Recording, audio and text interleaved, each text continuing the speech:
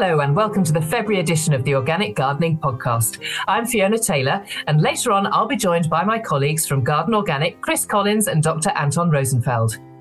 How is it February already? This year's moving so fast, and this month we're reminding you not to get ahead of yourselves for the growing year.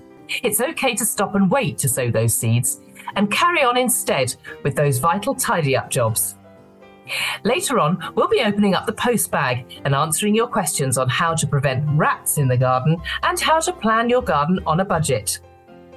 Our special guest this month is Simon Rose, Garden Organic member and Head of Experience Development at the WWT. Simon is a wealth of knowledge.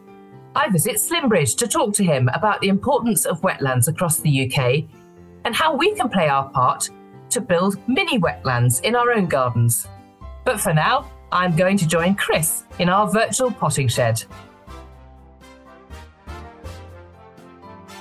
Hello, Chris. How are you doing? I'm good, Fiona. How are you? We're very well. Not spoken for a while, have we? No, we haven't. No, we're in the dark months, aren't we? So we've been off doing other things. We have, indeed. I mean, we last had a good old natter in December. So what have you been up to since then? Well, I'll have to say, I had a nice break, I must admit, over the Christmas period. A little bit of travelling. Good. But I'm back at it now. You'll be glad to hear. I think this time of year we're kind of we're chomping at the bit, aren't we? Can't you wait. get February and the snowdrops are out and it's a little teaser, isn't it? You know? Oh, aren't they wonderful? Yeah, they just really lift you and under the grey skies particularly. And also I was at Kew the other day and all the magnolia, the furry magnolia buds are all swelling up and that. So you get all this anticipation. But on this allotment there's not a great deal I can do. I'm doing the practical stuff. I'm cleaning my propagators, getting them ready for seed sowing and my big plans for that. I've cleaned the shed. Can't beat cleaning a shed. No. Oiled all my tools. You can eat your dinner off my... very good. Honestly, very together. You can eat your dinner off my spade now. I tell you, no problem. And then repaired the polytunnel because that got a bit of wind damage, obviously. We've had a very windy sort of time. So actually, let's just explore that for a minute. If the polytunnel tears... Is that what happened? No, because I have a netted polytunnel, right, okay. so it lets the wind move through it. But what tends to happen is the joins come apart, so the wind rattles it, and then there's some bits of it drop out basically. Right. And then I have to get new screws and nuts and put it all back together. Okay, so it's again. The metal, not the netting. Yeah. The netting lets it go through, but it's quite a big repair job. I quite enjoyed doing it, to be honest with you. I've been in the shed organising my seeds. Obviously, I get them into the appropriate piles for the spring ahead. Oh, go on, tell us what are your piles? We've got to know. Piles in there. Well, I've got I tend to seed the food, the edibles, in 3 waves really. So I'll have my early seed sowing, which is the sort of exotic, the chilies, the peppers, the aubergines, and they'll all be started in propagators. And then I'll go on to sort of brassicas in April. I'll get all those sown. And then the sort of tenders, your runner beans, your courgettes, just sweet corn, your pumpkins, they'll all go in early May, sort of. So I get waves. And I'm very careful about it because a lot of them will be in the flat when I sow them. I don't go too early because the light levels are too low. They get very stretched and they don't turn out to be good plants. I want the longer day for them to be more strong seedlings. It's interesting, isn't it? Because there's quite a lot of pressure around, frankly. You kind of click around on social media and you see everybody kind of rolling up the sleeves and getting on with it and you think you're too late. I mean, it's nonsense, isn't it? Sometimes you just got to avoid social media, really. Yes, absolutely. I understand why people are chomping at the bit, but I will say this. I'm going to have a little shout out for winter because this is the most perfect time of year to look at trees, deciduous trees, our native deciduous trees. They just look so beautiful when they're in the all together, I call it, when they're sleeping and then they're all together. Yes. You just get these incredible... oak tree this time of year was silhouetted against the sky. Absolutely stunning plant. So go out, go to your park. I was at Kew the other day. Some mighty trees there. They've got these zelkovas there that are just incredibly multi-stemmed. So go out and have a look at trees. I really encourage that. And it kind of reminds you the winter's a beautiful season as well. And I know we all get a bit down in February because we've spent too much money over Christmas and the sky's grey and we want the longer days to come. But stop and smell the coffee as well, I think. I know, and there's kind of shades of it as well. You know, you go around and you see different colours. If you really allow yourself to kind of adjust your eyes to the sort of sepia effect around you, and you can kind of see those reds of the cornus coming through. Or I was looking at a yellow of the willow today out in the garden here at Brighton. You know, and you think, oh, actually, there's quite a bit of colour around. You've just got to look for it. It's not necessarily comes in the form of a flower, you see. It comes. Yes. I'll tell you what, brilliant one this time is looking at lichen that's on the branches. That's so beautiful. Yeah. There's really is an endless amount of stuff to see. So I know your head goes down a bit in February because you're kind of waiting to get your, you've got to check your patience. But going out and enjoy winter, it is a beautiful, beautiful season in its own right. Yeah, I couldn't agree more. I like the sound of getting ahead with all the jobs, though. I mean, you have at least, you've got things washed down, you've got things, sorted out. I've got a spade, you can eat your dinner off. I know. How about that? No, that's really inspiring. And actually, it doesn't take long once you get stuck in. And you'll be glad you've done it. That's the thing. It's very satisfying, isn't it? You kind of like, you kind of get the cobwebs out and you're like, yeah, I'm ready to go. I'm like a coiled spring, Fiona. The mind boggles, Chris. What are you thinking about in terms of what you're going to sow this year? I mean, you've got, I know you love your hardy annuals, your half hardies and all that stuff. Have you got those in your piles, or are your piles just your food piles at the moment? No, I've got my half hardy annuals are in the flat because they'll all go into propagators because they need that warm start. All my hardy annuals are waiting to go. I will get them in shortly because they like a little cold period before they germinate to get more even germination. So those piles are sorted as well. I've obviously got my Heritage Seed Library seeds. Oh, yes. Yes. Yes. We'll come on to that in just a moment, but I am going to ask you to explain again. I know you've done this for me before, the difference between a hardy annual and a half hardy annual. Certainly. Well, a hardy annual will take the cold, basically. You can sow them direct into the soil. So I sow them in drills. Sort of small channels. When did you I will do that March, late February, okay. Early March. Some people do them in the autumn, overwinter them. Yes. But the point is you can sow them outdoors. They take the elements. They enjoy the cold weather. On the other side, a half-hardy annual, lobelias, petunias, all our sort of bedding plants, morning glories. I grow quite a lot of these sort of plants. They don't like the cold at all. They don't. A bit like a runner bean or a courgette. They don't like the cold at all. So I'll start them in propagators. I'll nurse them. I'll get them into small plants. And then I'll wait till I know there's no more danger of frost, and then they'll be planted out into the garden. So really, the half-hardies are a bit of a prima donna, and the hardy annuals are a bit of a bouncer. Yeah, that's a good way crack to do on. it, Get it, bring it on, exactly, absolutely. Exactly, that's a good way to look at it, yeah. Right, and then, of course, we are sitting in the room here where the Heritage Seed Library seeds are dispatched. There's a whole load of pigeonholes down the end. People have been writing in. And we've been sending them their seed orders. We sent out 3,500 orders. Isn't that incredible? It's just so good. Yeah, it really is. Absolutely amazing. So I'm going to have to ask you, Chris, what did you order from the Heritage Seed Library? Well, to be honest with you, as much as possible. Yes. Because I really love it. I've got a few favourites here. So I always love the Heritage tomatoes. Fox cherry is one of my favourite ones. They'll be going in shortly. And so, yes, I'm going to try things a little bit different this year. I've never grown a melon before on my allotment, and I wonder whether the London climate might allow me to do it. You never quite know what sort of season's coming up. You must have grown a melon before at some stage. Yeah, I have, but not outside. Not outside. I've got one here from the HSL called Green Nutmeg, so I'll be trying that. I will kick that off sort of late April, early May, like with all the other tenders. Organic spinach will be going in soon. Blight-resistant Virginias, so that will be going in quite shortly too. And I always grow John's Long Pod, the runner bean. I always get tons and tons of it off that plant. I really do. So I'll have 5 or 6 of them on a few wigwams, and I will reap the benefits. Yeah. Okay. Well, I must have to tell you that I'm also growing a melon. I think I've probably got the same variety as you. So we'll have to compare notes on that. Yes.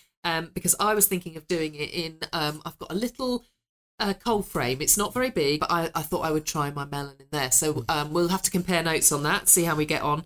But the one I've got to tell you about is the tomato. Are you ready for this? Go on.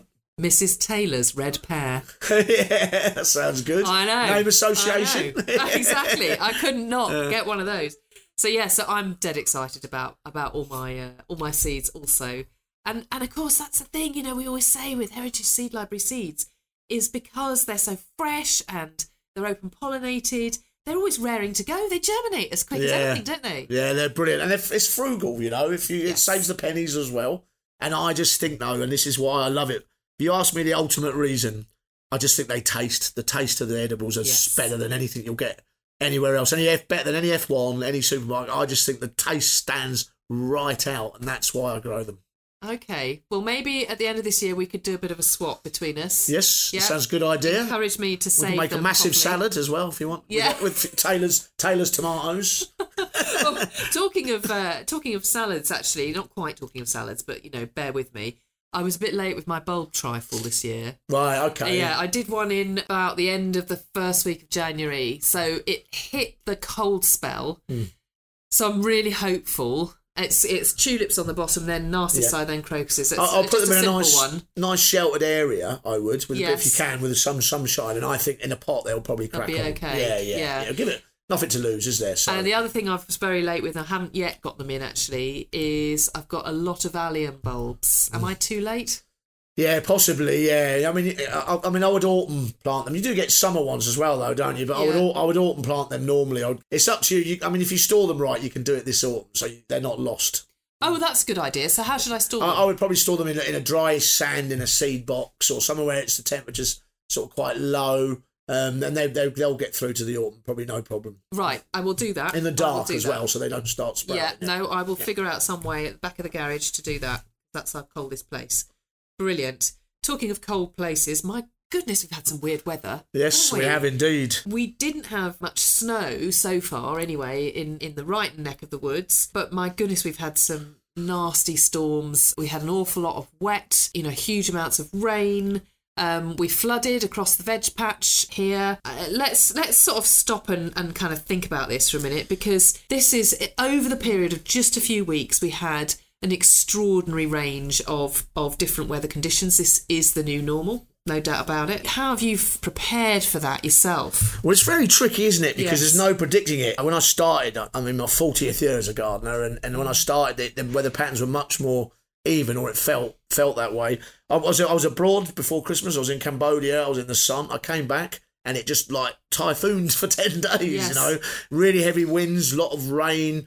Everything getting really boggy, and then it all froze, so I couldn't even get a pick in the ground for a little while. The turnaround's very quick. Yes. Things are changing very quickly. And there is a bit of an argument, again, not for going too early with your sowing and stuff like that, I think that quite a bit to be patient, to let the winter blow itself out a bit before I start. And obviously, in terms of things like flooding, making sure your soil's healthy, make sure you maybe you can put soakaways in if it's really bad, or a rain garden, which is soak stuff away.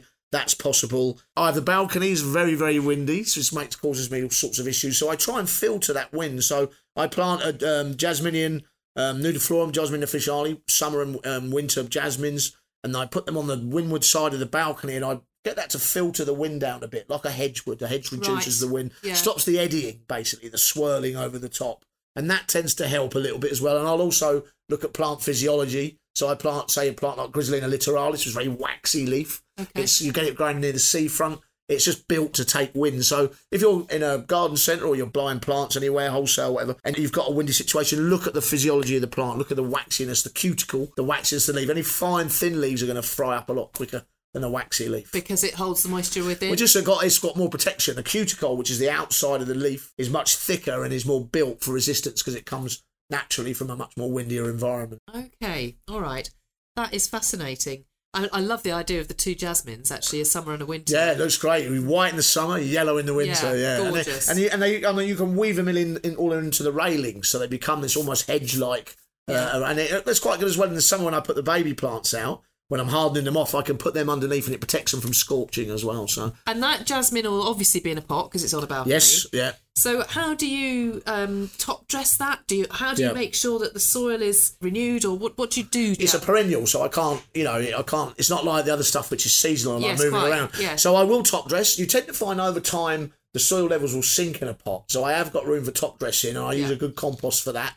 My own compost I like to use, and I'll sprinkle that with a few comfrey pellets, a Bocking 14 pellets as well. Yeah. And obviously I rely on liquid feeds. So they are root bound, so they only get to a certain size that it is really about me subsidising the nutrient, basically. And you have no choice in that. The purists in the organic will say, well, it's in a container, it's not, it's not natural, but I have no choice. I garden at height. Absolutely. So I have to subsidise with organic fertiliser methods.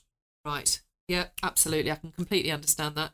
Did you have to do any preparation down on the allotment? I'm thinking about the storms, really. Yeah. The only thing I had problems with was, like I said, my polytunnel, really. But not really. It's a very flat allotment site, and the wind hurtles across it. But the bit I'm in is sort of an end bit. It's quite sheltered, so I didn't really have a problem. I mean, you're always worried trees might go down. There's quite a lot of trees down, but we escaped that. Thank you. Thank God, good stuff. Well, I mean, going back to the flooding, we here at Brighton had, I would say, 2 or 3 inches on the hard standing paths, and then at the same right across the veg bed. The flooding got into the greenhouse. It was extraordinary, really, because we weren't really expecting it, because it's not something that is terribly common here.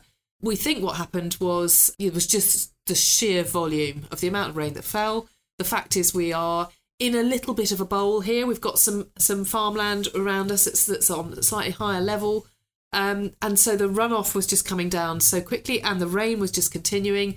The ditches on the edge, along the edge, which should usually, take some of the pressure off, actually they were full. So we got to a point where we couldn't cope, and I think that's something that's quite common. And when I say we couldn't cope, I don't mean we couldn't cope sort of personally, because obviously we just dealt with it. But what I mean is that the land couldn't cope. Saturation. It's basically. saturation, beyond saturation. It felt like, and it was extraordinary. Really, it's quite alarming when you see that site and what it looks like and what it feels like, what it sounds like. It's all quite alarming. And then 2 days later, it's all gone. Yeah, it's incredible. Yeah. Well, that means your soil's good, because if it was sitting there, you see, you've worked your soil, Emma and a team have worked the soil properly, because otherwise, if it's like, if you get clay bands or whatever, that hasn't, or anything like that, it will just sit. And that's when the damage is really done. You get a thing called physiological drought with evergreens like rhododendrons, where if you get flooding and what happens is the plant trying to breathe, the roots need oxygen, they're trying to breathe, and they end up suffocating. And you don't notice that till the spring, when the plant tries to come back into life and photosynthesize, and the roots are damaged, and the whole thing just flags. Because it's drowned, because plant roots need oxygen. So the quicker that water can drain, the less damage to your plant life, particularly your perennial plant life. And if you've been managing your plot as a good organic gardener, as a good composter, good soil is the key. That's how if you want to combat that sort of, have the less damage to your garden by the climatic problems we're having, good soil is the key. I think we'll finish there, Chris. Blimey, that's talk about, spot on advice. Look after your soil, and the garden will look after you. Sounds good.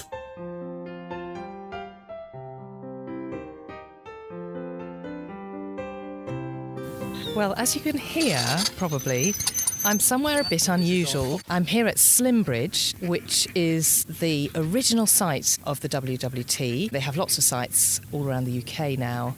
I'm here where it all started in 1946. Sir Peter Scott started his collection of wild birds, and it's grown into this marvellous organisation that many of us will have heard of. But I'm here really to talk about how important wetlands are.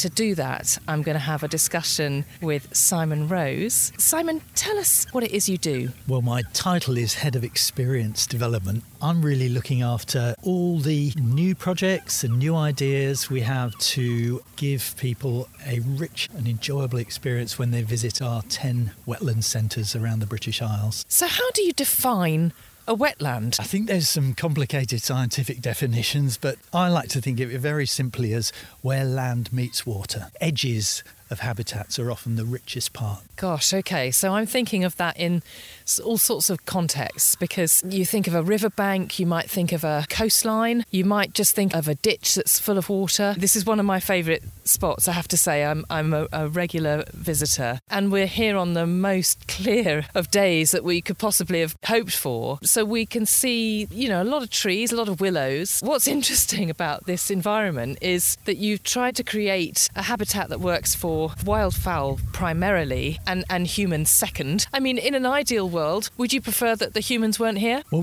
we've got places like that as well. So the bit of Slimbridge that we're at the moment, and bear in mind there's 900 acres of it in total, is primarily to allow visitors to actually get out and interact with nature. And so this is the bit we call the grounds. This is where most of the family visitors come and walk round.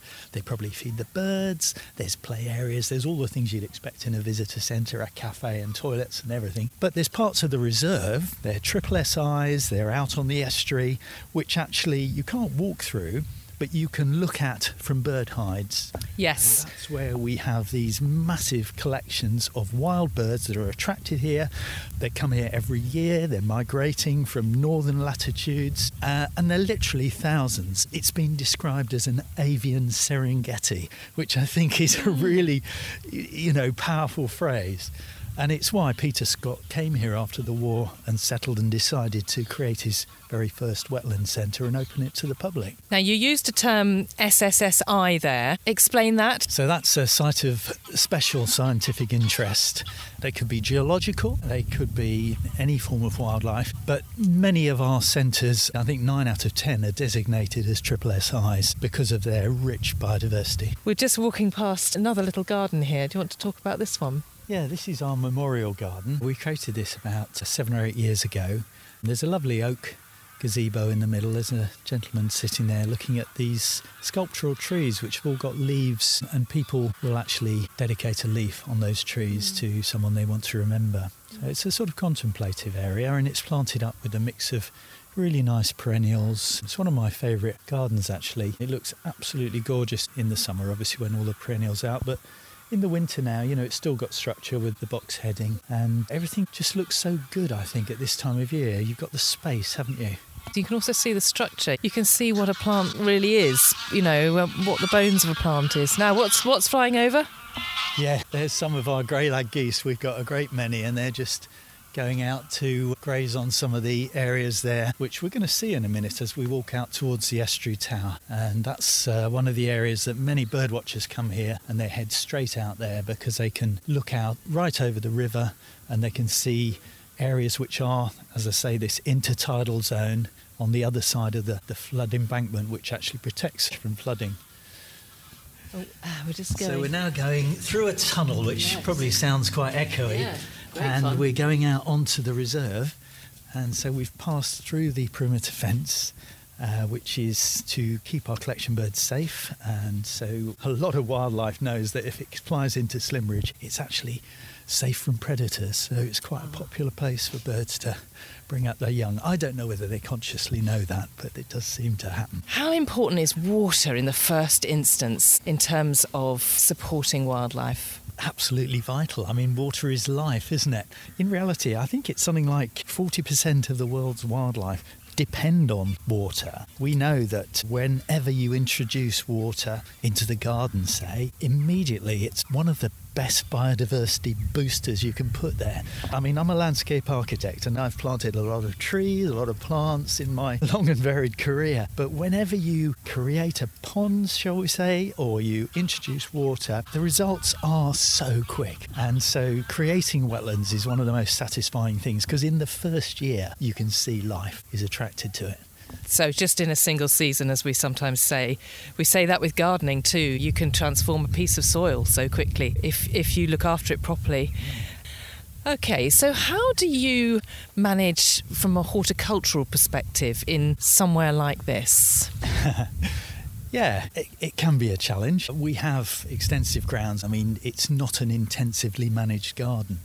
But as you've seen, Fiona, today, we have little gems which we manage more intensively, often with the use of keen volunteers who come in and help us keep on top of it. We've got an ex-Chelsea garden, which we've been sitting in earlier. We've got our memorial garden, and we're creating a brand new water garden at the moment. And so these are little beacons. And to be honest, we probably try and keep some of the birds out because we have enormous bird pressure here. And as we all know in the garden, if you have too much of anything, it can be a problem. Really, we want a nice balanced ecosystem, don't we?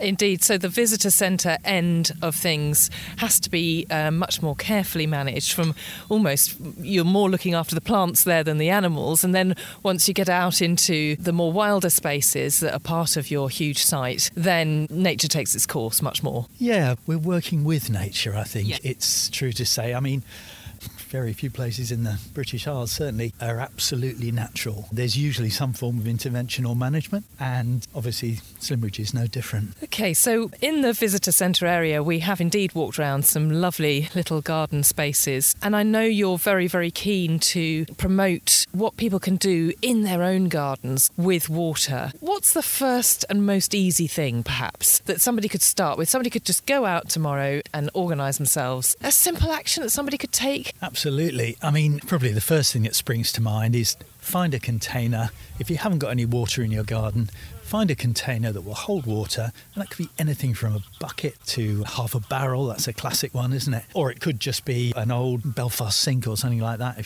Sometimes you have these things lying around, don't you, at home? I bet if you looked around, you could find something that holds water, a trug or a plastic box that you put under your bed. Dig a hole, bury it in the garden, fill it with water, put some rocks, put some plants, and I guarantee that within weeks, certainly within a couple of months, you will find life there, because nature abhors a vacuum. That's the classic phrase, isn't it? And things will move in. All the better if you can sort of actually give it a shallow side so that newts and frogs and things like that can get in and get out again. And then you'll find things will lay their eggs in there. If you've got some plants in there with lots of little crevices and a few stones, you'll be absolutely amazed. The first summer you will have life. And it's actually, we've done a lot of talking about water, but we haven't talked about mud.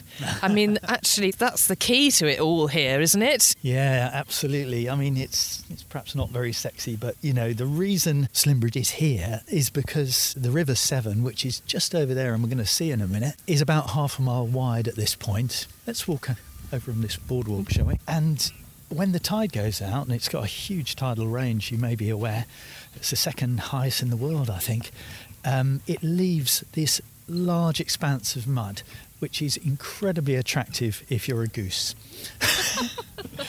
And also all the wading birds, that's where they feed. They have all those long, different shaped beaks to actually probe the mud and find their food, which is largely invertebrates, different depths. That's why they've got different length beaks.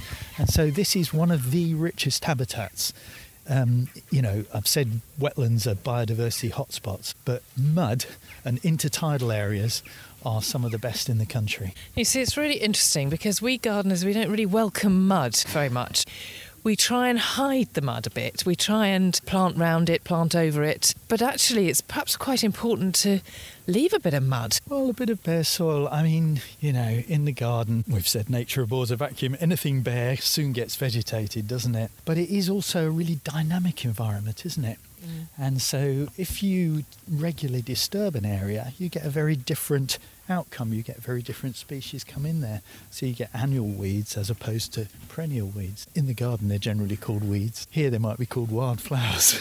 Yes, but it's all perception. Yes. And certainly, again, going back to your definition of where land meets water, I think there is scope for a bit of mud, but as you say, you know, the grass will quickly come and cover the mud. We've come back inside after our bracing walk outside and we've thawed out a little bit, and we wanted to get on to talking about the kind of bigger picture and how much wetland there is in the UK, across Europe. How important is it? Is it in decline? What is going on with wetlands? Right, well, I can't answer with a figure, but what I can say is that wetlands have been subjected to a remarkable amount of decline in the last 300 years. Apparently, and this is something that scientists have verified, half the wetlands in Europe have been lost. But even more shocking is that in the UK, it's 75%. 75% of wetlands have been lost in the last 300 years, presumably because of urbanisation. Agriculture and urbanisation. And in fact, I did look this up to verify it, and I saw a very interesting paper in Nature that showed a global map of where wetlands have been lost, and a lot in China, Europe, and North America, the areas that have become industrialised.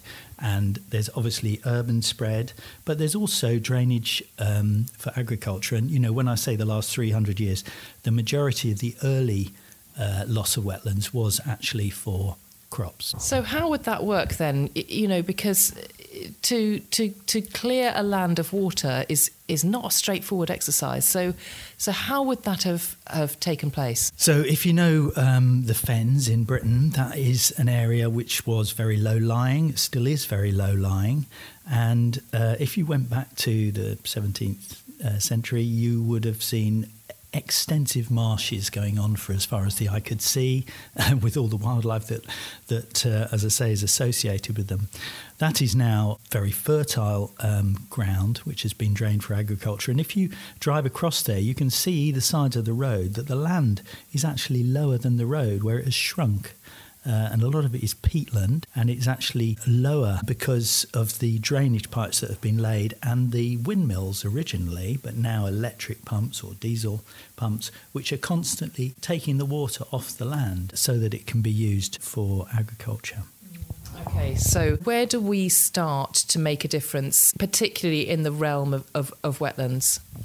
Right, so here at WWT, we're on a mission. We're saying that wetlands are the way, that they're a very multi-purpose way to actually redress the balance. We've already discussed the fact that they are really rich in wildlife, but they also have other benefits. They actually help prevent flooding, which we know is a really serious issue in the British Isles, in our urban areas. With sea level rise and with climate change, we're getting wetter winters. And wetlands, this area where water and land mix, like floodplains of rivers, are actually essential to prevent flooding.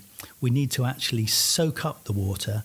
The land used to act as a sponge, but as soon as you tarmac over or hard surface an area and create an urban area, the water that lands on the ground runs off very quickly into the drains and thence into the rivers, and you get this flooding. We've got to slow that process down. We've got to have these areas of green roofs. We've got to have areas of rain gardens. We've got to have areas of floodplain again that actually allow the water to be soaked up and then gradually released over time, or even better, transpired back from the plants and never actually go into the drains. WWT are saying that wetlands are the way. They are a solution to many of the world's problems at the moment. Let's just talk a little bit about the potential for wetlands to lock up carbon through carbon sequestration. How does that work? Okay, so down at Sturton Marshes near Bridgewater, we've been creating a new reserve. We started in 2006 with the Environment Agency, and we've been recording how the land has actually trapped silt as it's been allowed to flood, and we've been actually shocked how quickly it has actually been locking up carbon. And we've got scientists here who are monitoring this. And we've realised that actually it's far more effective at locking up CO2 than even, tree planting and woodlands, which we all know is something that's being advocated. Wetlands are actually faster than rainforest at locking up carbon. Gosh, that's a positive message, isn't it? I mean, as I understand it, you've talked about silts, but even in your own garden, the sediment that settles on the bottom of the pond is another opportunity for carbon sequestration, even in a back garden setting. So, we don't want to be scraping our ponds and cleaning them up too much, do we? No, actually, it's a natural process. When you dig a pond, it very quickly starts to build up silt. It's an ongoing process that's going on all the time, that wetlands are actually silting up, and we need to create new wetlands and allow them to do that. And that builds up, as you know, peat is one of the things that everyone's advocating now. It actually locks carbon into the ground, and it's one of the best ways to reverse this process of CO2 in the atmosphere. And it's quick as well, it's quick, as we've said before. So that is a very, very hopeful message. And of course, we know it's brilliant for wildlife. All the wonderful wildfowl I've seen today, which are what the WWT is famous for.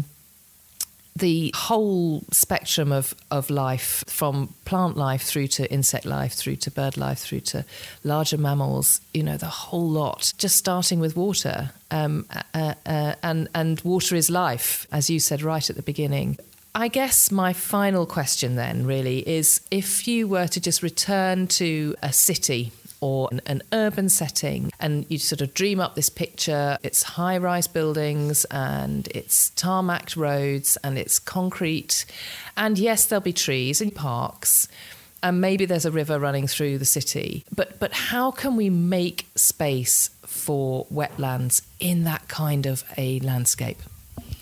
So I think, especially if you live in an urban area, especially if you live in a flat or dense urban area, then it's the green spaces that are so valuable. I mean, we all know, I think we've all realised during COVID how vital these green spaces are for our own well-being.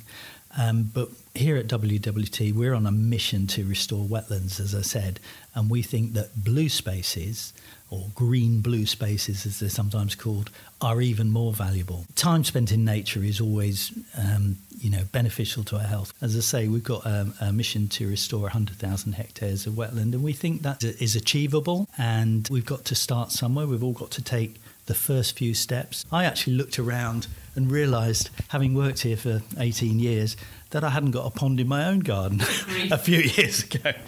And I went out and I actually bought a couple of cattle troughs and put them in the garden. And they're right outside my bedroom window. And of course, straight away, I've got more birds, I've got plants, they're things of great beauty. And I think everyone can do it at some scale or another, can't they? Very much so. And how important it is to make sure that our wetlands and our watercourses stay healthy. Thank you ever so much for talking to me today, Simon. I've had a really inspiring afternoon. I've learned a huge amount and I look forward to coming back and seeing you again soon. Thank you very much. Likewise.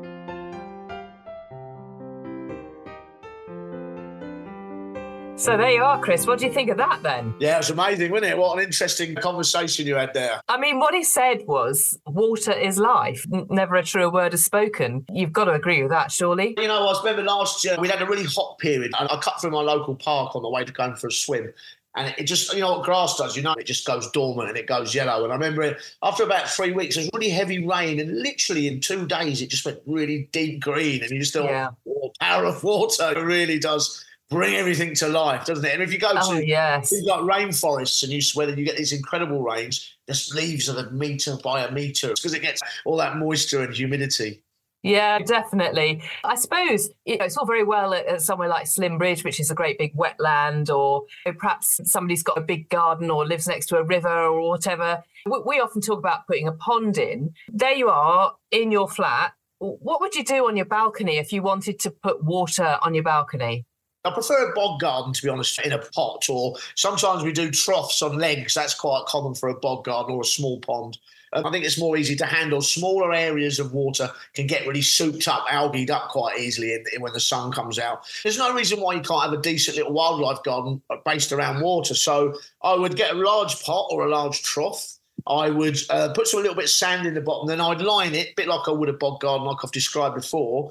So you can use a butyl liner, or maybe even if you want to be frugal, if you've got, when you buy something quite big, like a TV or whatever, and you just get this huge piece of thick plastic it comes in. Yes. You always, they wrap everything in plastic now. You can also use that. As long as it's thick enough, you can line the pot.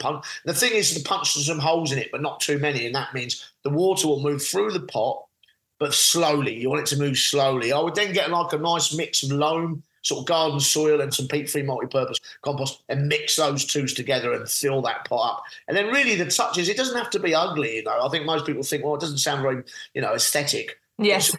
You know what I mean? It plastic and put soil but get some nice stones, some rocks, and maybe some ferns, maybe a marsh marigold or something like that, and plant it up and make it look aesthetic. And so the wildlife, etc., will get in and get under the rocks. The earwigs will find somewhere, etc. And you've got kind of little wildlife area. On top of that, you could do a couple of other little things. I'm going to pay homage to Dave Goulson here, because in his book, The Jungle Gardener, which is an amazing read, and he actually speaks about it on our podcast, I think. Yes, he did, didn't he? A brilliant interview. It's incredible. I love the man's passion as well. Go back and listen to that if you haven't heard it. But I'm going to put in a hoverfly lagoon, which sounds very, very exotic. That sounds very exotic. Exactly. We're going to give those hoverflies a real treat. Yeah, I love that. I love the idea of hoverfly and sunglasses. And yes.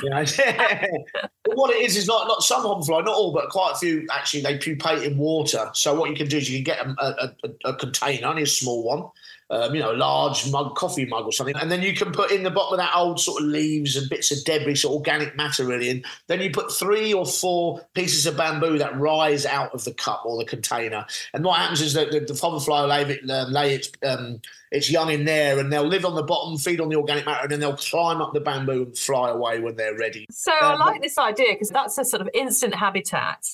I mean, I have heard that leaving bamboo canes for bees in the winter is not always a good idea because the bamboo canes can collapse. But in a hoverfly situation, you would be putting them upright, so you're not laying them down, you're putting them upright. And you're finding a container that's going to go within your bog garden. But that's extraordinary to have this kind of whole feature that's dedicated to the hoverfly. Yeah. I love that.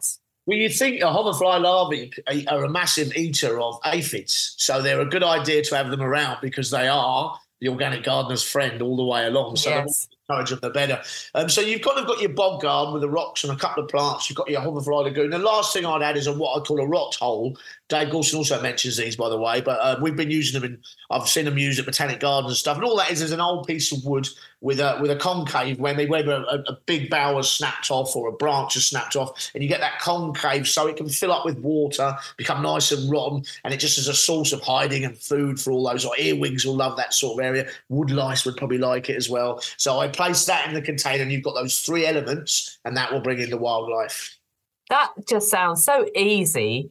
And I love this idea of kind of like even like these mini puddles within the bog garden.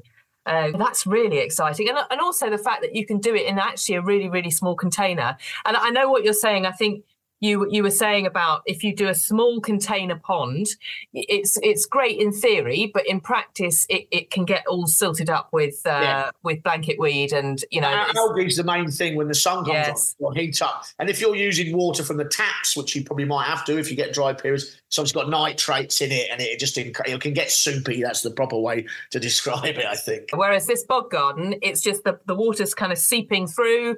You're letting the rainwater do the job for you, so you're not going to be filling it up because it's not like a pond. You haven't got to fill it up. You've got to let it moisten and get wet of its own accord. It's very frugal, isn't it, really? All you're really doing is maybe buying a little bit of peat-free compost and maybe the pot. You can make your own pot, maybe. You can maybe make it out of wood. So you are looking at very little expenditure and you're doing your little bit for biodiversity in your balcony area. Very much so. And one more question I've got for you is, when you get a real downpour, one of those kind of rainstorms that we're getting more and more these days, but you think, oh my goodness, everything's just going to get beaten down and the garden's going to be flooded. What would you recommend in those scenarios? Yeah, well, obviously we are having these, I remember when I came back from abroad just before Christmas, we had that period where it just rained and rained and it was really high winds and it's things were soaking wet. You couldn't get on the alarm. It was soaking.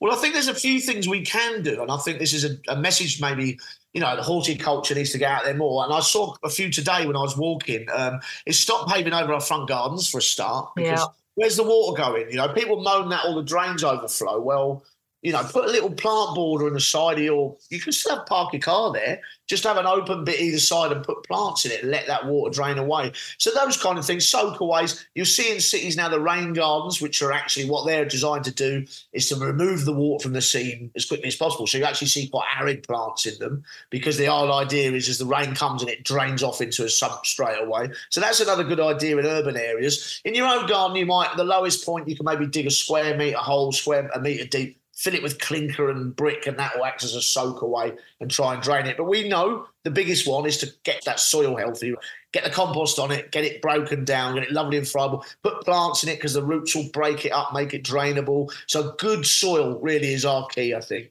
Yeah, and couldn't be more appropriate really for us as organic gardeners to be using that compost and getting the soil ready for whatever nature throws at it. Yes, because we don't know what's coming down the line really, do we? No, we really don't. And actually, I think that's a really good note to ask Anton to join us because we're going to spend a bit of time answering some questions now.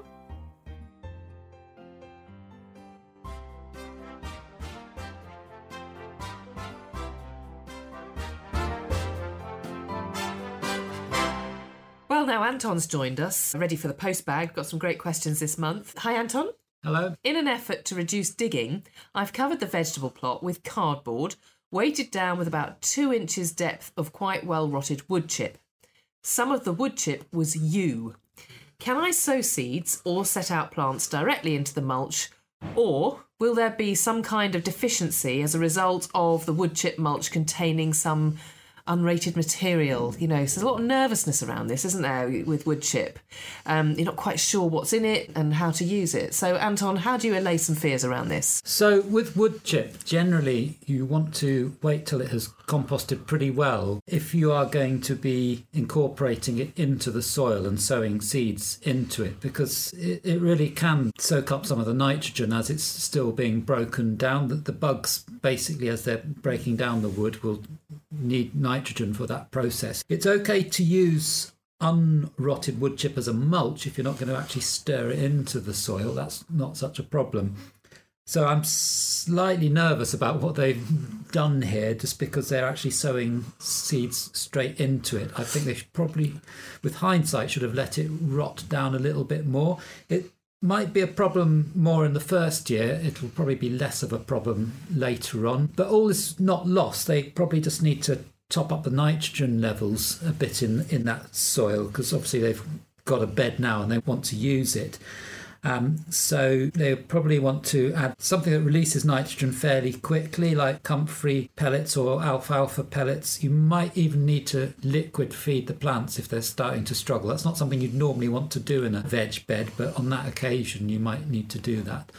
Yeah, okay. That's really interesting. So the wood, when it's new, it's just too young. We always talk about let things rot down, everything's got to be well rotted, everything's got to really start fermenting, and then it's going to really do some good. But I am quite interested that if you've got a flower bed perhaps that you're not really going to touch and you can just lay it over as a mulch, that's fine. But actually trying to garden with it, with it in place, it is a problem.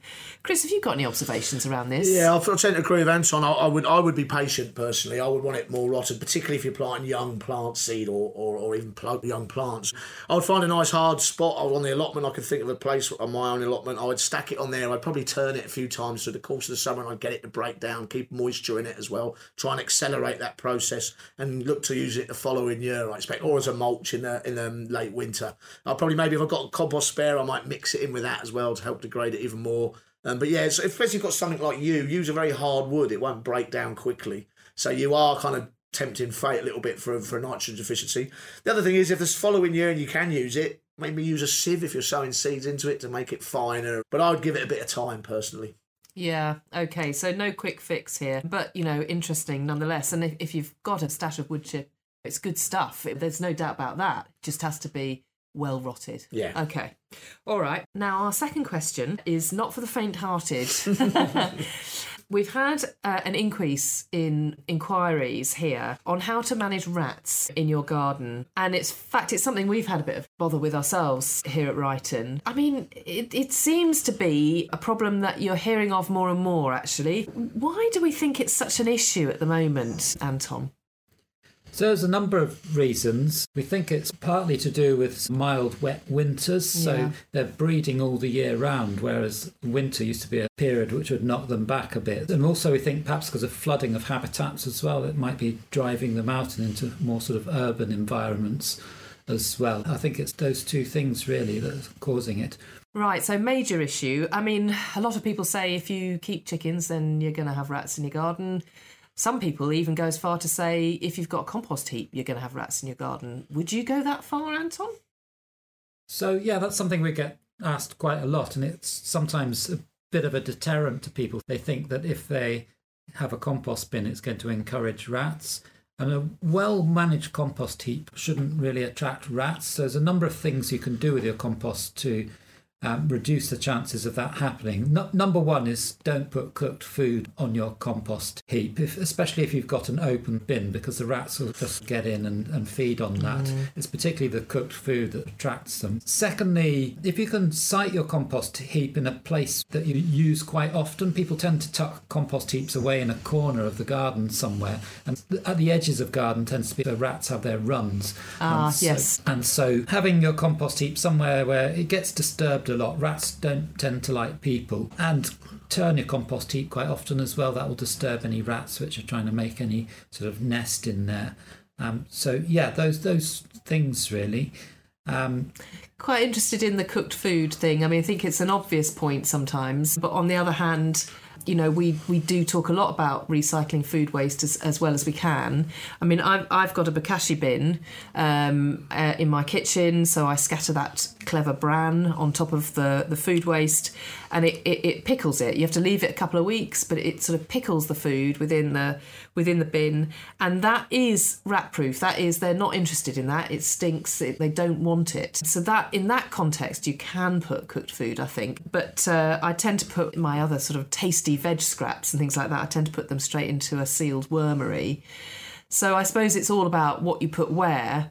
But on the other hand, we do like to use kitchen waste. We do like to make sure it gets composted. So let's just cross-check then. What kind of kitchen waste is okay to put into a compost bin? It's okay to put sort of veg peelings and things like that. It's mainly the cooked food that's a problem. So I wouldn't put things like bread, dairy products. I wouldn't put meat in there. But things like apple cores, banana skins, tea bags should be fine to put into your compost bins. And like you say, the cooked food waste can be processed through a bokashi bin, and it has a sort of pickled smell that the rats don't like. You could also get yourself a rat-proof compost bin for composting food waste as well. So there's one that's called the Green Joanna that's got a solid mesh base that will keep the rats out. I must say, rats can possibly chew through that base if they're really determined, but it will certainly put them off. Well, Chris is our resident Londoner. You're never very far from a rat, are you? No, 6 metres, they reckon, yeah. Pop round for tea, yeah. What's your experience? Pied Piper, mate, that's what we need. We need the Pied Piper. Yeah, I think it has to be preventative, really. I mean, obviously, there's a lot. I see them in my local park. There's quite a lot of them there. Anywhere that's kind of neglected and rubbish is lying around is what's really in an urban environment. That's will bring them in so quickly. Yeah. So on the allotment, I'm very careful. I've used hygiene. I won't leave rotting vegetables or anything they might attract them.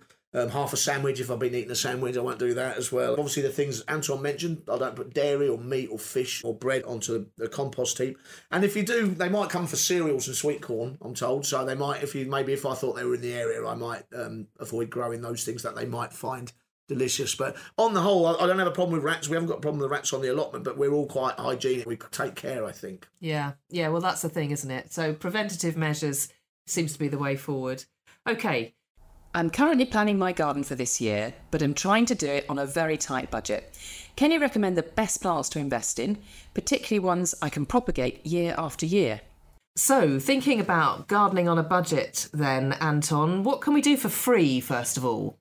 Yeah, that's always important. People always think you have to spend money on gardening, but there's plenty of things you can do without putting your hand in your pocket. So you can always save seeds out of things. So if you've been growing, tomatoes are one of the easiest things.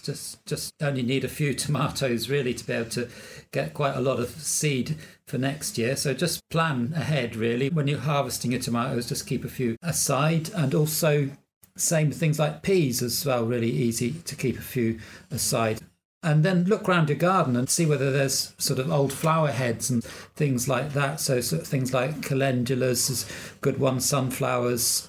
Loads of things basically will have seed heads on them. Just go around and collect some with some envelopes and you'll find all sorts of things. Then there's lots of things like there's seed swaps. So you can look those up. A lot of those are on. Most of the sort of seed swaps are on Garden Organic's website, local Facebook groups as well. Certainly my village has got people saying, I've got loads of spare tomato plants. Even people just leaving them on their drive for you to take away. So just keep your eyes open for free things. Okay, brilliant. Well, we do encourage seed swapping a lot at Garden Organic, you're right. And it is worth a visit to our website to see if there's anyone mentioned near you. But you will also find all sorts of brilliant things online. And I know myself, I can't bear things that I might have raised going to waste. So make friends. I think that's one of the important things. Best way to do it, isn't it? Find some gardening buddies and go from there. Chris, what about you? Do you, at this time of year, have any nifty propagating techniques to get some free plants? Well, it's the perfect time of year for dividing plants, herbaceous perennials, and they're the plants that die back in the autumn. Use the soil as a duvet and wait till the warmer weather comes back before shooting again. So this is a great time of year to get those plants. If they've overgrown or you want to thin them a bit, get them out of the ground and divide them up. So a decent herbaceous root ball, you can get 8, 9, 10 plants out of it if you divide it up. Again, you've mentioned it there, the giveaway factor. Gardeners are the most generous people you'll ever meet. We love giving plants to other people. In fact, some of my neighbours at the end of the summer when I was stuff off the allotment, they run away from me because I'm too generous, I think, because I'm trying to give them plants and bits of plants. So we are very that nature. We do have an expression, if you want to keep a plant, give it away, because then if yours dies, you can go and get it. So division is a brilliant time of year. So there's so many different plants. The easiest method, so I'd probably raise up, say if it was a phlox or something like that, and a herbaceous phlox, I'd lift it. I'd probably get 2 forks back to back, and because it's quite tough, and pull them apart. I get 4 or 5 plants, pot them up, and then I'd give them away to friends. So it's a really easy, free way to grow on. And you'd have that plant flowering next summer with the butterflies visiting it as well. Yeah, lovely. And if you did decide to put 20 quid in your back pocket and go down to your local garden centre or perhaps a nearby nursery, what would you spend that money on, Anton? I personally would go for a fruit bush because it's going to give you a lot of enjoyment, and most sort of soft fruit is really expensive in the shops, and they're pretty easy to grow as well, don't take too much maintenance, and they're very easy to propagate as well, so you can give ones away to other people. I particularly go for a nice gooseberry. They're my favourite, some of the really nice deep purple ones. I can't think things like black velvet's got a really nice sort of rich taste to it, and you don't find those in the shops. Yeah, absolutely. So if you're going to invest, you might as well buy something that you can't easily get hold of. What about you, Chris? Anyone who knows me, I'm a lover of hardy annuals. So plants that all over winter as seed, but grow through the spring and the summer. And I think sunflowers, godetias, sweet peas, nasturtiums. You get a real range of them. You can buy a packet of seeds for a couple of quid 50, sow them in the ground. And then what tends to happen is they become very free. I call them Gertrude Jekyll plants because Gertrude Jekyll said all plants are welcome in my garden, and when they start to set seed. So I put them on the allotment as sort of pollinated belts along the sides of my veg, and they just return basically. And also to top that up, I will graze them in the autumn, put them in Tupperware, paper envelopes into Tupperware, and then what I'll do is soon, because they like a bit of cold snap to germinate, I will start to sow them again. So really for 20 quid, you can get that to stretch a long, long, long way. That's a lot of flowers, isn't it? Yeah. That is a lot of flowers, absolutely. I think I would go for a really good quality seed compost, actually, with my 20 quid, because I am a devil for having far too many seeds and, not always getting around to sowing them all. And I think if I'd invested in a really decent peat-free organic seed compost, then that would inspire me to get down to the potting shed and get those seeds sown. So that's what I'm going to spend my money on. Very wise. Right, well, I think that's about it for all our questions this time. We'll see you again next time. Thanks ever so much. Thanks so much for listening to this month's episode of the Organic Gardening Podcast. And thanks to Simon Rose from the WWT for taking the time to show me around Slimbridge. I think we're all going to start making mini bog gardens now. Don't forget, we've got until the end of February until our Heritage Seed Library seed list closes for 2024. We've still got plenty of fabulous varieties in stock, which you can order at gardenorganic.org.uk/shop/seeds. If you aren't a member and growing unique vegetable varieties sounds interesting to you, you can join Garden Organic and the Heritage Seed Library from as little as £5 a month. Thanks to Kevin MacLeod for the music. See you next time.